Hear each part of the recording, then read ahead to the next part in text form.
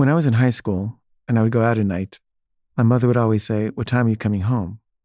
And, I wanted to say, like, I don't know, 3 in the morning. But I knew that was the wrong answer. So I would say 11. I should say, okay. And then I'd, come home at like, I don't know, midnight or 1 or 2. And whenever I got home, my mom would be at the door in tears, sobbing. And she would say, "I was so worried. I called all your friends' mothers and I woke them all up because I was looking for you. I didn't know where you were. I thought you were dead."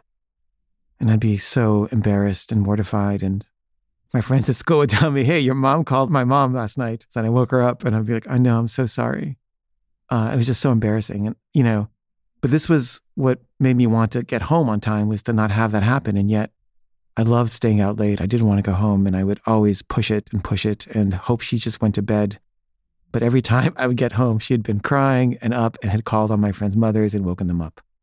And then one weekend, my mom was going out of town, and I was like, finally, this is my big chance to stay out late.